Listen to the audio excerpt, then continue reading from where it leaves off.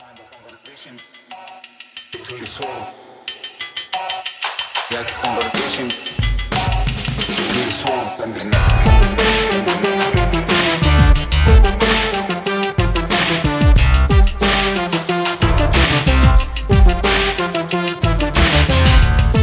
Hello, American Prestige listeners. It's Derek, joined as always by my co-host, Danny Bessner.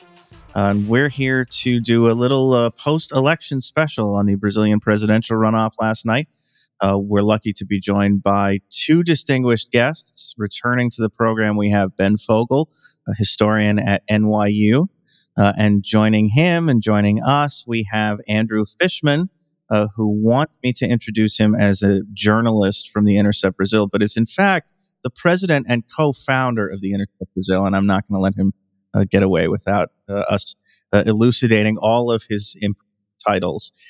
So with that, I want to thank both of you for coming on the program, especially Andrew. We kind of dumped this on you at short notice, so thank you for joining us to talk about this momentous event. Yeah, happy to. No, sorry, Ben, go ahead. I was going to say it's good news story for once.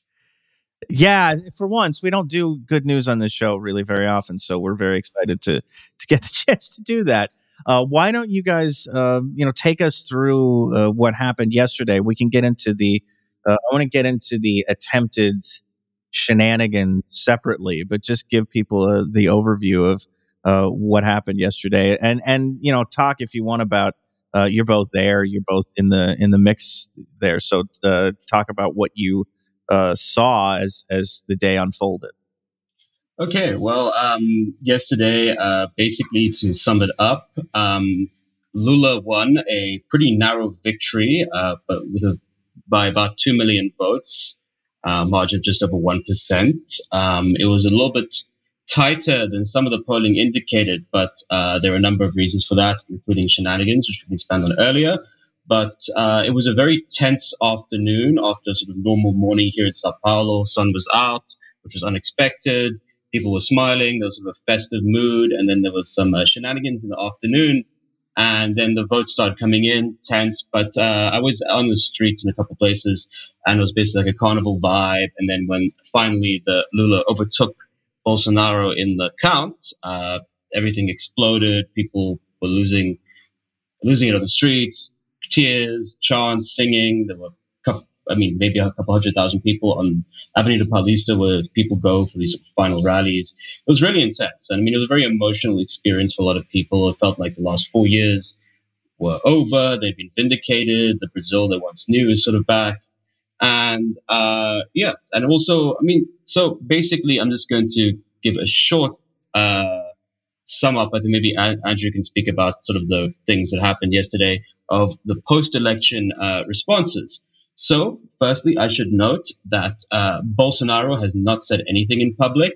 In fact, he's been briefly glimpsed leaving the presidential palace, but no one saw him. Yeah, Ben, actually, before you get into that, I want to specify that we're recording this on Monday, October 31st at noon Eastern, so that when people listen to this and Bolsonaro may have given a statement later on, you will know exactly when we're recording this. I just wanted to be clear on that before we went into the day's event. So I'm sorry, go ahead. Yeah, sure. So basically, no one's heard from him. His sons haven't been posting on social media. There's really sort of been radio silence. The main thing is, because he's been threatening, of course, as we discussed before, a sort of coup attempt, is that the major allies, including the Speaker of the Congress, one of the most powerful men in Brazil, his former ministers, high-profile senators, have all sort of said that we respect democratic sovereignty. We're gonna, even high-profile preachers have said, God bless Lula. Let's hope he does good. So there's sort of general feeling that the rats are jumping from the ship. In fact, the only sign we've seen since last night of social media activity from Bolsonaro is the fact he and his wife unfollowed each other on Instagram. So we can keep an eye on that for possible drama. And I will also note that the quality of pro-Bolsonaro memes on Telegram, which, these are things that are produced by sort of like a very sophisticated campaign, has markedly dropped since last night. In fact, most of the memes that I've seen had sort of been various levels of cope, calling for, video assisted referee to offer extra time by the military coming in and resolving the problem. So I would say that there's a general feeling that Bolsonaro is very isolated. And I mean, it's quite telling that he's just sulking by himself and not saying anything in public. Yeah, I mean, Bolsonaro had this huge coalition that he built, but it's new in a sense that it's much more this radical far right ideology. But Brazilian politics has always been this, coalition based, and a lot of the corruption that exists in the system, that's inherent in the system, regardless of who's in charge, is often to basically buy the allegiance of the majority of the political establishment, which is connected to all the different oligarchical clans. Like, I was just reading an article earlier today about, who won and who lost in this year's election. And it was literally listing clans, using the word clan, because, I mean, that's what it is here, right? I mean, and so these people have been in, within the power system often for generations. And therefore, they're not stupid. They know which ways the winds are blowing. Oftentimes, they'll be kind of hedging their bets both ways. And so, as soon as they saw this result, the quick response from international leaders, including the U.S., was extremely quick to congratulate and confirm the election, and all of the moneyed elite that seems to be going behind Lula and his so-called broad coalition. They started jumping ship, and we haven't heard much from the military. And we saw yesterday the police, trying to tip the scales in Bolsonaro's favor. But that's because the people who now run those certain police institutions were handpicked as loyalists by Bolsonaro, and so it's not necessarily indicative of the police forces themselves, but their leadership. But I mean, definitely there's the majority of these federal police forces tend to skew more Bolsonaro than Lula. I mean, they're cops after all. But yeah, the first round election, Lula won, was up by 6 million votes, and that's a very large margin, considering that he won 60 million in the second round. And so throughout at the beginning, you would expect people to be very hopeful because, it's in the bag, 6 million. No one's ever come back from that type of a margin before. But the Congress and the Senate and a lot of the gubernatorial races went far more Bolsonaro than expected, and Bolsonaro did way better than the polls suggested. So there was actually, this feeling, this energy of defeat on both sides. And then along this month, Bolsonaro just kept gaining ground, maybe not necessarily in all of the polls because they tend to skew and they weren't very reliable, so you can't really rely on that. But you just saw these indications of him being able to use state power to, in an attempt to buy votes, to buy support, to push his agenda. And you saw these little victories happening, and people were just getting more and more nervous as the date approached and the numbers sort of started to converge. And so with that, plus this brazen attempt to try to intimidate voters by the federal highway police, where they set up hundreds of checkpoints, mostly in areas that are predominantly pro-Lula.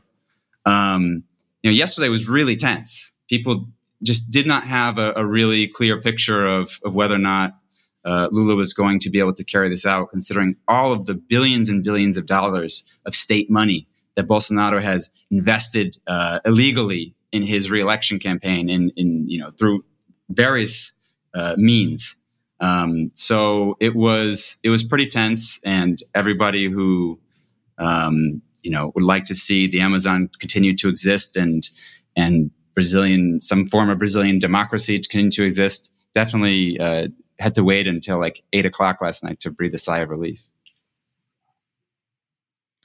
So let's talk, and maybe Andrew, you can start us off on this one. Let's talk in a little bit more detail about what happened yesterday with these roadblocks, which were just, I think, surprising to me. I mean, admittedly, I'm sort of,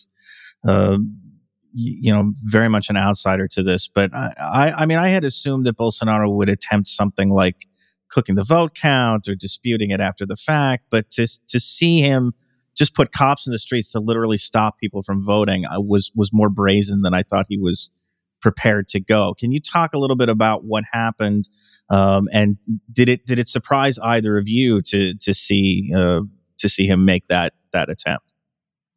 I mean, I could see Bolsonaro doing just about anything to stay in power. So that's like him wanting to do something or anything is really would not be surprising.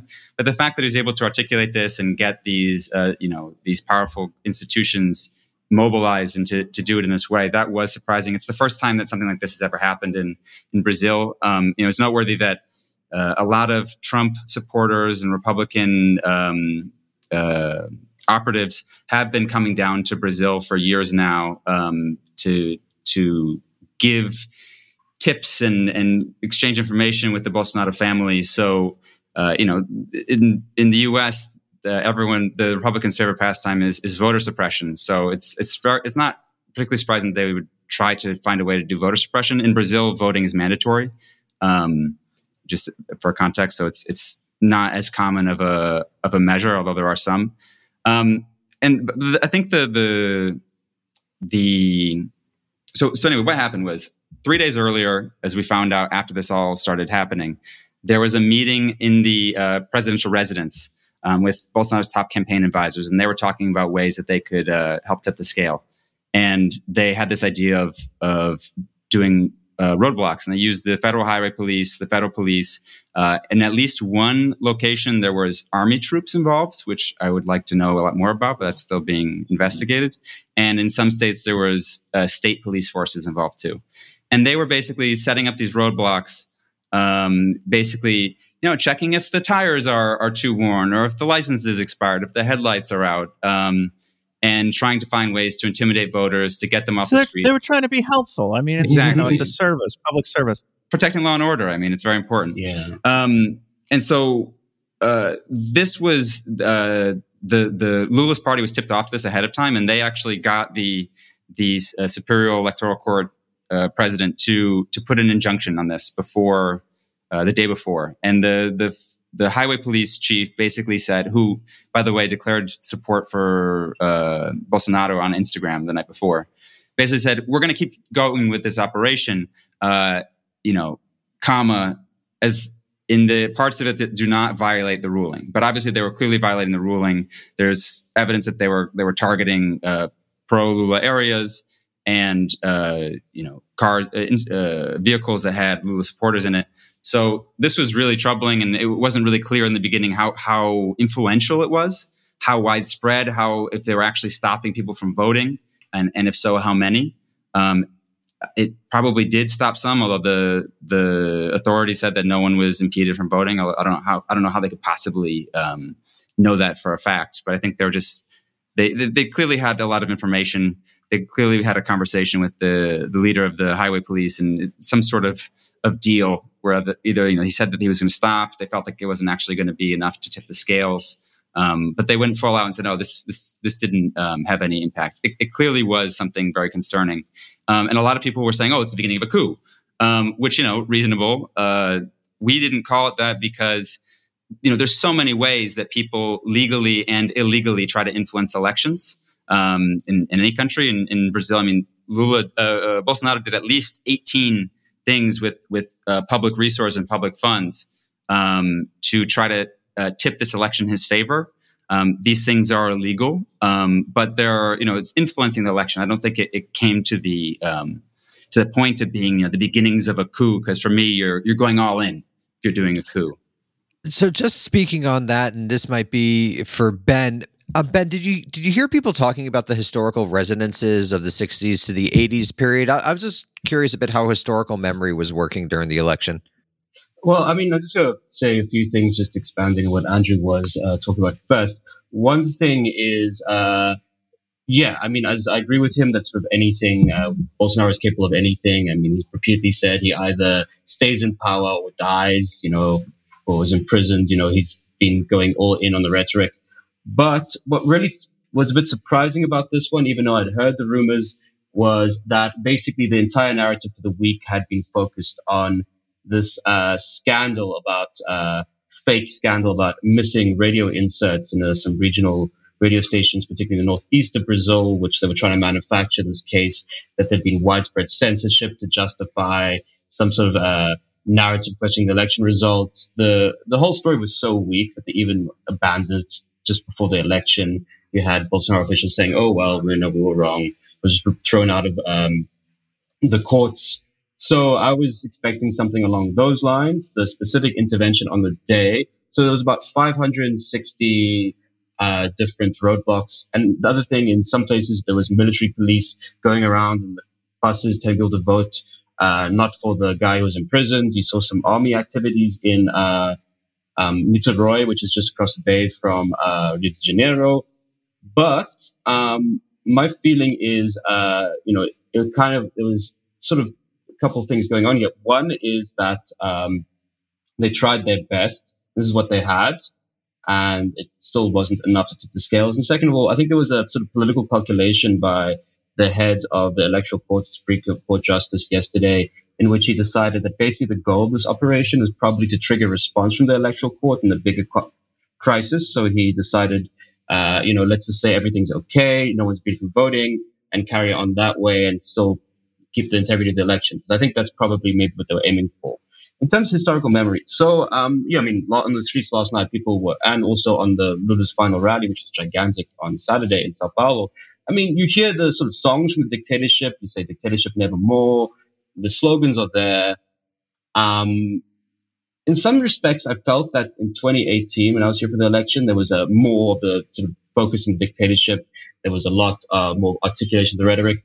Now, the election's been fought on slightly different terrain, but, there is a memory of, the fact that there was a military coup, and there's a long history of military coups in Brazil. This is something that's definitely part of the culture here. I mean, it's only really been 2 times in Brazilian history where you can truly say the country's experienced some form of democracy. And I would also say in terms of Bolsonaro has always been very explicit about his love for dictatorship, his praising for the worst excesses and torturers of the dictatorship. And, you'll have more military officials serving and officers serving in his government than during the height of the dictatorship. So there's definitely that going along. And of course, his vice candidate in both elections has been a general. The interesting thing, as Andrew points out, is that, the military's been very silent. I haven't heard anything beyond some weird memes and fake news from Bolsonaro groups about what they're thinking. But I mean, I suspect they're probably negotiating some sort of payoff, which is what they do. Again, these are different. Another coalition that needs to be paid off if you want to rule Brazil is the military. So in that sense, and also there's a sense that, I just wrote an article for The Nation, which I'll give you a preview, which I made a sort of straightforward reference to the events of the 50s. There's been only a very few instances, especially one which has been such a threat of a coup as now, in which Brazil has had some sort of ability to pull itself back from the brink and keep democracy going. Usually, instead of a rupture, there is more like a coup in which the forces that sort of run Brazil, the ruling class, make some sort of compact, change things around and stay in power. But in 1954, Brazil was under the rule of President Getúlio Vargas, who had been dictator but come back on a sort of more populist, pro-worker, redistributive nationalist agenda. Basically, there was an attempted coup against him following a corruption scandal, and facing no other option, he decided to kill himself and wrote a suicide letter, in which he told people he was under attack from occult anti-national forces. The forces would subvert the Brazilian people. And famously, his suicide triggered these mass protests all over Brazil, which people took to the streets and stopped the coup. Now, this is obviously different. One, Lula's never been dictator, and two, he won on the elections. But this is a moment in which some sort of popular sovereignty exercised in Brazil has actually been able to sort of triumph over authoritarian forces, with all the caveats about, payoffs, difficulty of governing, broad coalitions aside. I think that itself has some historical resonance, because I can't think of an election which has really historically been able to pull Brazil back from a crisis, and this might be it. So, of course, we don't know what's going to happen under government, but that's the sort of positive spin on it. And there's something else that's worth mentioning about the history is that, 1964, most academics here don't refer to it as a military coup. They call it a military civil coup, or many academics. And that's because, there was a huge involvement of the, the industrial elite, the wealthy oligarchs of the country, that were lockstep with the military. They were the ones that were handing suitcases full of cash and that were creating the direct links with the CIA. And this time around, the elite were very much pro Bolsonaro in 2018. And also his movement was quite ascendant. So yeah, there was a lot more talk about coup and about dictatorship and about, the risk to democracy. But I feel like in this election, at least, especially in the last year, he's sort of been wheezing. I mean, he's still quite strong. He got 58 million votes. It's nothing to sneer at, not at all. But his movement has been less cohesive. There's been a lot more ruptures. A lot of important people that jump ship, particularly in the financial elite and the industrial elite, because they saw that these Bolsonaro years haven't been great for them financially. So I feel like that in the last few months has probably tamped down most concerns about the possibility of some sort of democratic rupture. But I mean, who the hell knows? I mean, you're a new territory. You're not sure, how far he's going to push, what sort of leverage he has over his allies, what he could get, enough crazy generals to do. But generally speaking, those oligarch parties and politics and the military elite, they need continuity. They are not going to take any huge risks to go out and risk their cushy lifestyles and their power and privilege. And it seemed like because of the support that was going away from Bolsonaro and towards Lula, it seemed like a much bigger risk, which also makes the question of, well, what's Lula's presidency actually going to look like? I mean, if he's got all these people in line with him, and he's, gave a shout out to Wall Street during his speech, his victory speech last night. How leftist is right. This supposedly leftist government going to be? Obviously, it was the best. It was the most left choice amongst the possibilities, the viable possibilities. But it's going to be interesting to see what sort of deals he's making and what that ends up becoming for his policies. So just based on that, this is something that I've been thinking a lot because I was doing a live podcast a week or so ago, and someone asked that exact question. And so I wanted to ask you both about sort of the structures here. We hear about a sort of a new pink tide or whatever you may have, but I was thinking, what does this augur? What do you think are the structural impediments? What do you think are the possibilities? What is the war of position that could be waged here? Well, I mean, Brazil's in a sort of slightly different situation to some of the other countries in terms of this narrative of a new pink tide. In terms of the Workers' Party is much older than the movements in many respects, the parties that emerged that took power first in the first pink tide and the second pink tide. In many respects, it's the only real political party in Brazil, in the sense that it's the only party with some sort of significant party identification, some sort of coherence, ability to mobilize. Most parties here just function as sort of influence trading schemes or franchises to be sold out to various regional oligarchies. So in that sense, my view is that despite, the setbacks, both in governance, sort of demobilization of the working class, deindustrialization, loss of some of its union base, and, loss of militancy and sort of bureaucratization of the leadership, and of course being taken out of power, being blamed for everything, having its founding leader locked up. The Workers' Party has been able to withstand almost by default the political forces against it, and it's left it as the only sort of force with a mass base that's able to compete with Bolsonaro. Bolsonaro's rise was contingent basically on the swallowing and destruction of the center-right through various complicated processes. But basically what it did was the center-right, in order to get the Workers' Party out of government, radicalized and got consumed by this movement. So when in power, Bolsonaro has achieved something which is very important to note, and Andrew mentioned this earlier, in terms of when we speak about billions spent.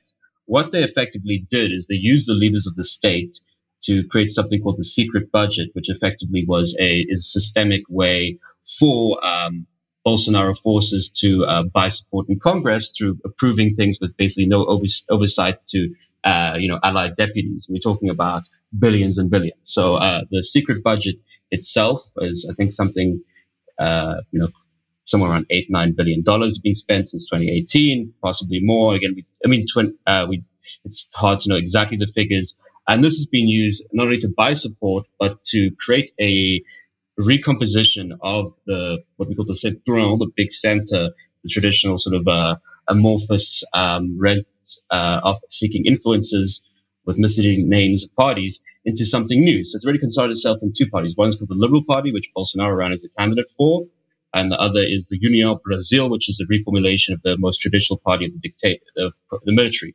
And between these two parties, they've been a sort of concentration rather than dispersion of the political class in new forms, which they've used this money to consolidate their power. And this is not only represents a more entrance of the extreme right into this position, but a consolidation of their power. And these forces will continue going forward. And now, while they're completely opportunistic there, I would say they're more to the right traditionally where the Central was, just purely the new entrance of the sort of new generation of political leaders coming from, a lot of them are ex-cops or have links to the mafia cops, or from, agricultural business, sort of this new evangelical Brazil, centered around this big agro, which is now the major driving force of the economy. But these guys are culturally different and a bit of a new entrance in terms of the traditional oligarchies in Brazil. And now, while they're open for business, what sort of deals can they negotiate with sort of this more extreme version of the Centrão rather than the more traditional oligarchical elements? So that's one impediment.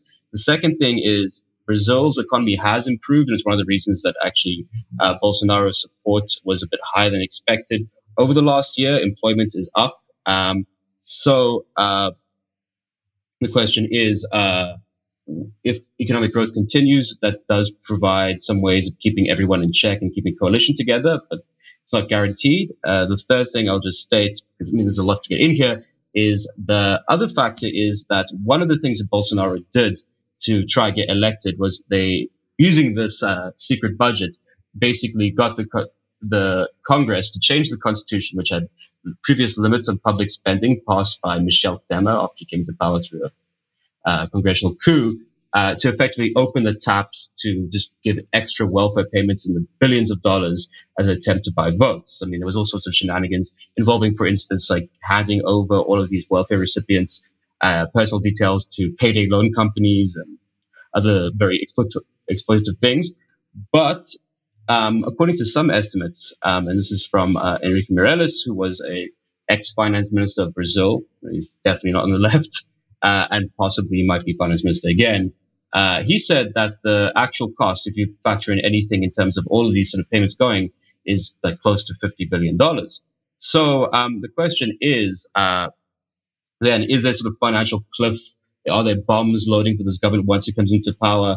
There's something to keep an eye out. I mean, effectively, something else to consider, and then I'll hand over to Andrew after this, is that because, this government has clouded itself in secrecy, they put 100 years sealing orders on so much of what they've done, and they put the secret budget. There's, we don't know exactly what the Bolsonaro government has been up to in many respects, and how many sort of institutional hurdles, sabotage, active destruction, and, hidden traps will be found once you actually take power. I mean, there could be a lot. And we're talking about like the systemic gutting of state agencies, putting into place, extreme right elements in power in very key parts of the state, including the Federal Highway Police, who the guy was supposedly recruited by Flavio Bolsonaro, Bolsonaro's oldest son and a senator. So these sort of things will come apparent. I mean, it's quite hard to know right now just how many problems a potential government will face will come into power. Now, that said, to make the sort of final broader point, is almost by default, in the fact it was the only party left that would defend the Constitution and the order established after the dictatorship, the Workers' Party has become, the force of order after emerging as a sort of threat to order, the radical left threat to the established powers in Brazil. And that's kind of the transformation. I think it's quite similar to what you've seen in some respects, but a little bit different in that effectively the center right and the extreme right in Latin America both proven completely unable to govern through a crisis and offer anything to the working class. So almost by default, the people remember that center-left or left forces can actually provide something and have come into power that way. Yeah, I mean, you should remember that in 2018, when Bolsonaro won, he had a pretty broad coalition of this, quote unquote center or centrão, which is just, the oligarchical elites, and the right. And a lot of those people, have shaved off his coalition and are now on Lula's team again. And even some of the ones that were with Bolsonaro to the end, they're going to join his coalition very soon after negotiations. These people, they knew exactly who Bolsonaro was, for decades. All of the heinous things that he says and believes that get international headlines. The reason why they jumped ship was because he didn't follow through on all of his, extremist neoliberal economic promises to slash all the public spending and slash rights and, make Brazil even more of a tax haven for the wealthy and for corporations. And also, that he broke a lot of promises for his own self-interest when he needed to. There was some stuff about some people probably felt they didn't like how much he damaged Brazil's international credibility. But in large part, that was easy to foresee when they were supporting him in 2018. So those people are now with Lula, and they're going to be wanting the same sorts of neoliberalization that Bolsonaro was promising, privatization, et cetera. Whereas, Lula's platform has always been one to reindustrialize wealth transfers, invest more in social spending to combat, hunger, health, education, more social services.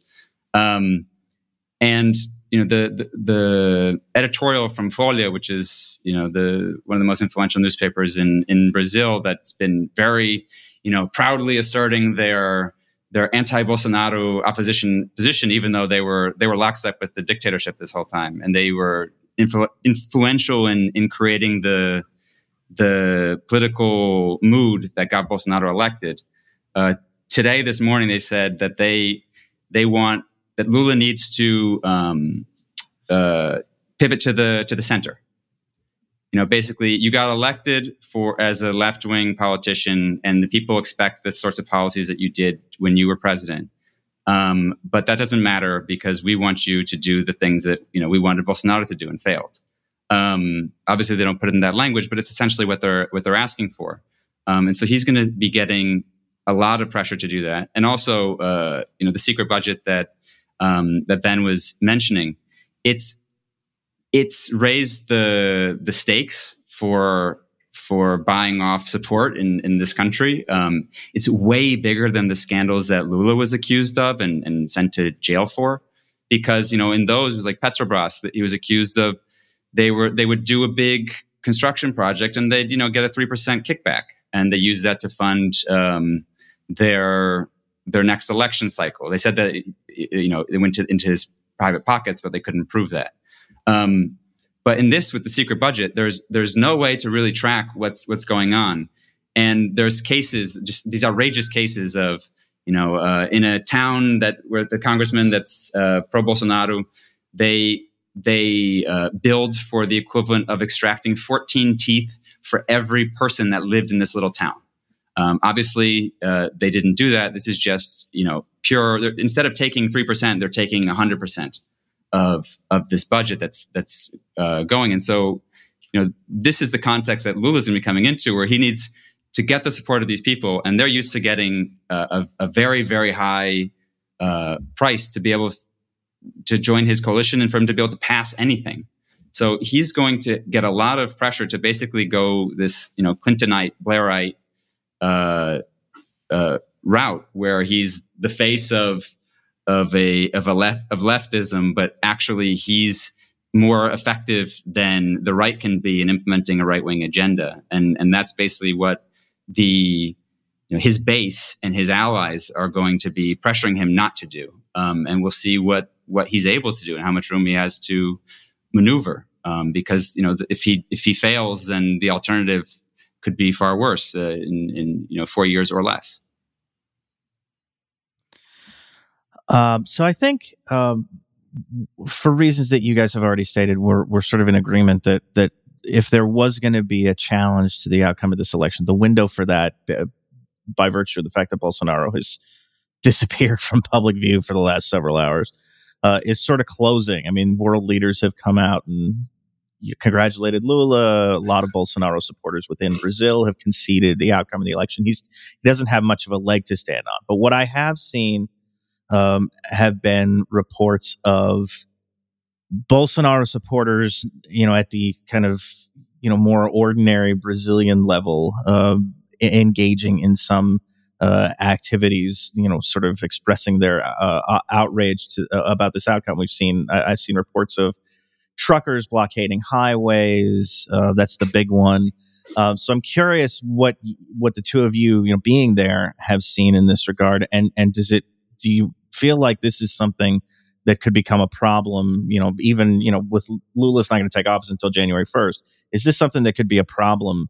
Over the next couple of months, like, could it develop that quickly into a serious thing, or is it just sort of acting out in the immediate wake of the vote? Well, I mean, of course, it's hard to predict anything. So first, it should be noted that truckers and truckers unions have been a solid Bolsonarista base that have had made several, pro-Bolsonaro interventions in recent politics, including mobilizing. Some of their leaders were key in mobilizing sort of coup rallies of the last few years. Now, I just checked the news before this program. There's blockades in 11 states, as well as the federal district, which is Brasilia, the capital. Another friend of mine just told me this morning that they couldn't go to Rio by bus because the roads are closed. And Rio and Sao Paulo, that's a very major route. So there's definitely, a potential. These are like organized. I mean, truckers have, as Teamsters unions approved, have some sort of disruptive power. So I wouldn't dismiss their threats, but they have been a radicalized sort of vanguard sector, and not all truckers, but an element of the truckers in terms of Bolsonarismo, in terms of there's an organized working class element, it's the truckers.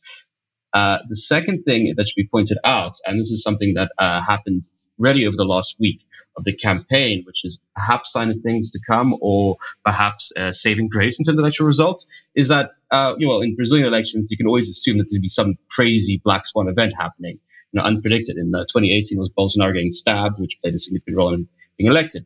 Over the course of the last week of the election, all the black swan events, while disturbing, seem to favor Lula.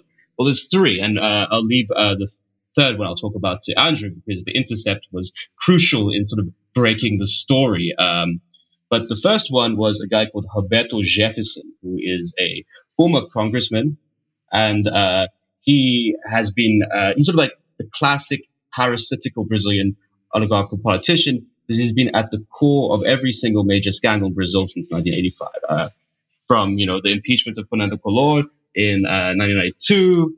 Where he famously weeped, to the Mensalão, the monthly payment scheme, which nearly broke Lula's first government, which Andrew made some reference to in terms of, this corruption scandals to build coalitions in Brazil. He was, of course, his party was involved in Lava Jato. And now he's been this sort of classic parasite, but also he's a longtime ally and friend of Bolsonaro, a close personal friend in his words. Bolsonaro was briefly a member of his party. His sons and ex-wife were employed by him in some very sort of suspicious sort of paying gigs, when one of his sons was 18, receiving like 10,000 reais, which was a lot of money at the time, a month.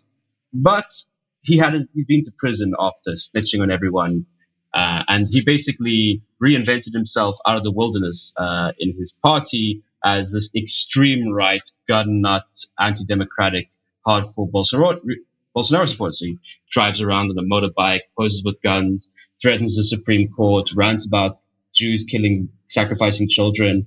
That's all. You can look it up. It's all true. But basically what happened was he's been sort of this vanguard of people threatening the Supreme Court, the sort of more pro-coup mobilizing on the Bolsonaro front. And his threats against the Supreme Court got him arrested, and he was under house arrest. And then he, in violation of his house arrest conditions, released a video in which he called the Supreme Court justice the used-up prostitute. And amid suspicions, he was extremely well armed and had an arsenal at his house. They sent the federal police out there to, pick him up, send him back to real prison. and he responded with 50 shots of assault rifle fire and 3 grenades, leaving 2 agents injured. And there was a 7-hour standoff or 8-hour standoff, and only a fake Greek Orthodox priest who was his dummy candidate in the election to help Bolsonaro, again, all crazy stuff, came to negotiate a deal, and then he was put to prison. But this was extremely damaging in a few respects. One, it's you have as much as he tried to deny it, and he tried, you have this very close pro-Bolsonaro supporter doing extremely unpredictable and crazy things, shooting at lawmen, and it's, probably elements within the security establishment, especially within the federal police, who are not happy by the fact that, they treat him with kid gloves after, firing 3 grenades and 50 shots at the police. He probably was hit a little bit by that. This unpredictable, crazy, sort of authoritarian side. The second one was, which I'll speak about, the third one to Andrew, was another very close Bolsonaro ally, the sort of lunatic congresswoman from Sao Paulo, the second most voted member of Congress in Brazil's biggest state, Carlos Zambelli.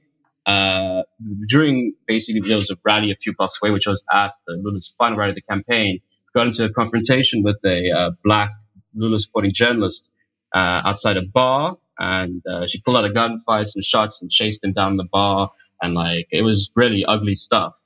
She claimed, of course, that she was the victim of being assaulted, but video footage showed afterwards that she fell and lost her shit and started firing shots and screaming at him. So that's another standard, sort of unstable license to act crazy Bolsonaro supporter. And I think that did have some impact on, the traditional forces saying, we don't really want to go this route of just letting these nut jobs, define our politics. So I think that did have some effect in the election. The third one, which is even more sinister, if anything, involves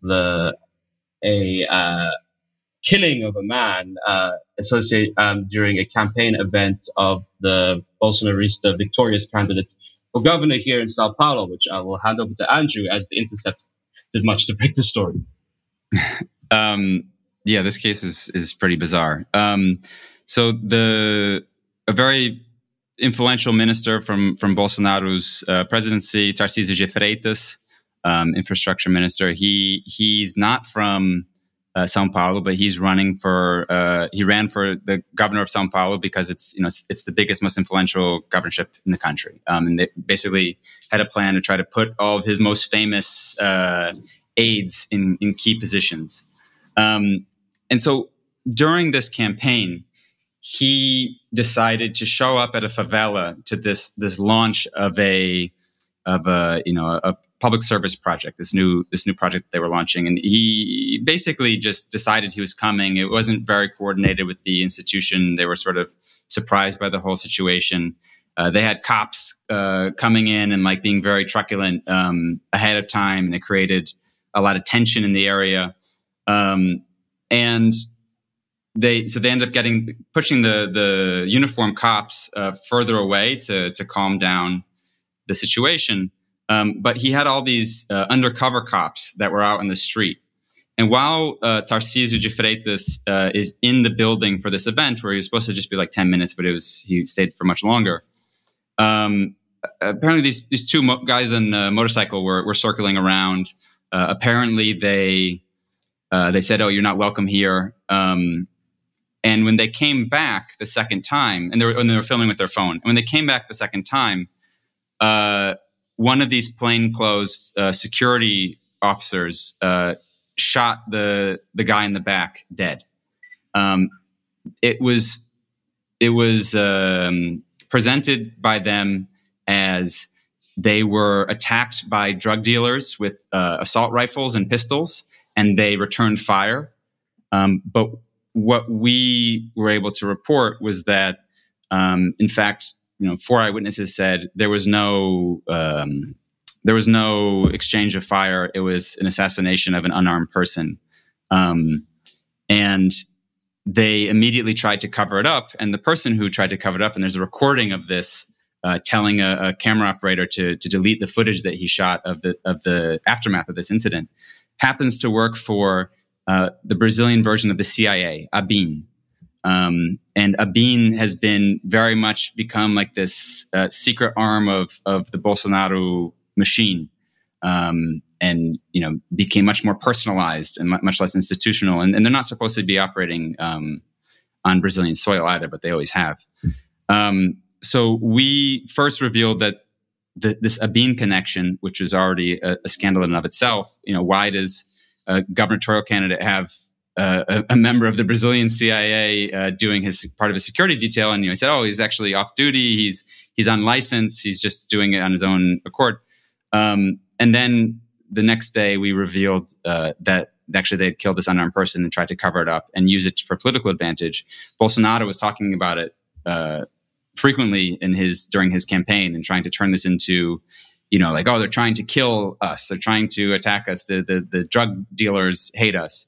Whereas in reality, everything that Bolsonaro has done with making guns more accessible and, creating impunity and getting rid of the infrastructure of the government has only helped organized crime. I mean, organized crime loves Bolsonaro. There's so many guns that have been put out in the street that you cannot trace. And they're of higher caliber and newer quality because of the dozens of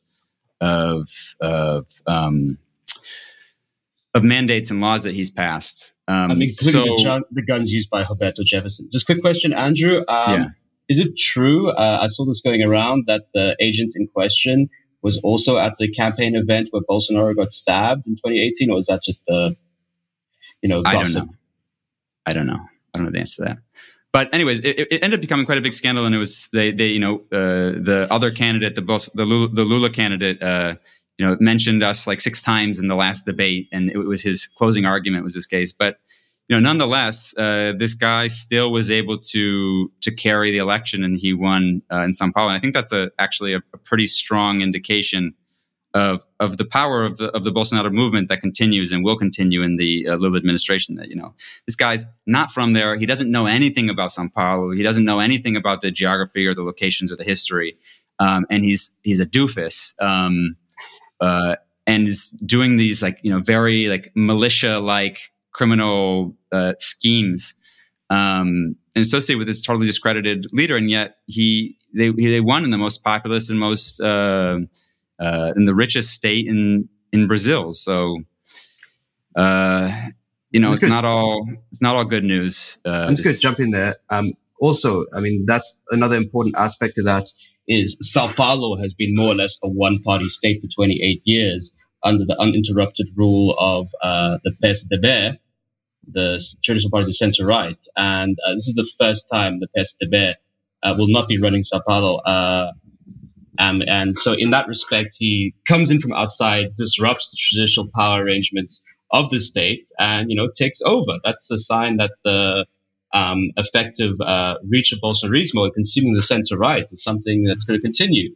I mean, these are the voters that elected Tarcísio, like the traditional interior center-right voters that kept Sao Paulo as the respectable political state for so long. And now they're voting for a very sinister Miliciano guy with no connection to Sao Paulo. And even worse, he's from Rio, which is traditionally the rival. Yeah.